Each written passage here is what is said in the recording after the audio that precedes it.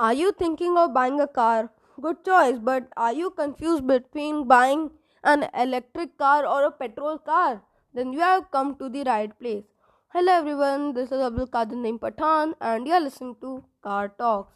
A car that uses petrol is powered by an internal combustion engine that produces carbon dioxide emissions that cause pollution, whereas an EV has an electric motor powered by a rechargeable lithium ion battery that produces no CO2 emissions and indeed doesn't even have an exhaust pipe. So basically, EV is environment friendly. But there is a twist. In the battle of EVs and petrol cars, emissions are obviously a huge factor to take into consideration since 20% of all CO2 emissions globally originate from road traffic.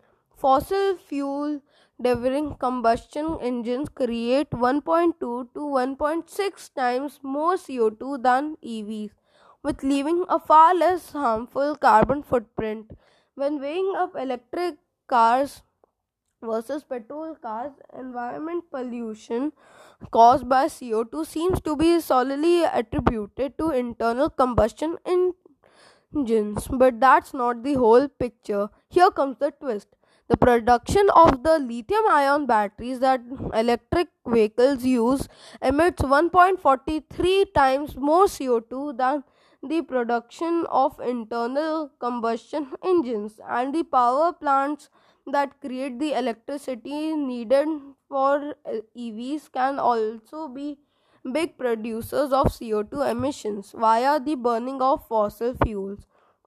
This all is okay, but there is a huge disadvantage of EVs, which is the cost. Example, the Tata Nexon's starting price is 7.09 lakhs to 12.79 lakhs, but its EV version's price is from 14 lakhs to 16.56 lakhs.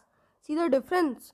Well, I'm going to tell you my opinion. Buy a petrol car because it's cheaper and it's more environmental friendlier than an EV. But if you are a rich guy, then I would prefer an EV. So it's your choice if you want an EV or petrol car.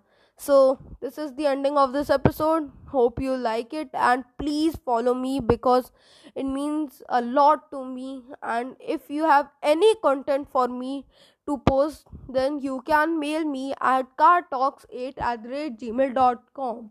And till then, peace out.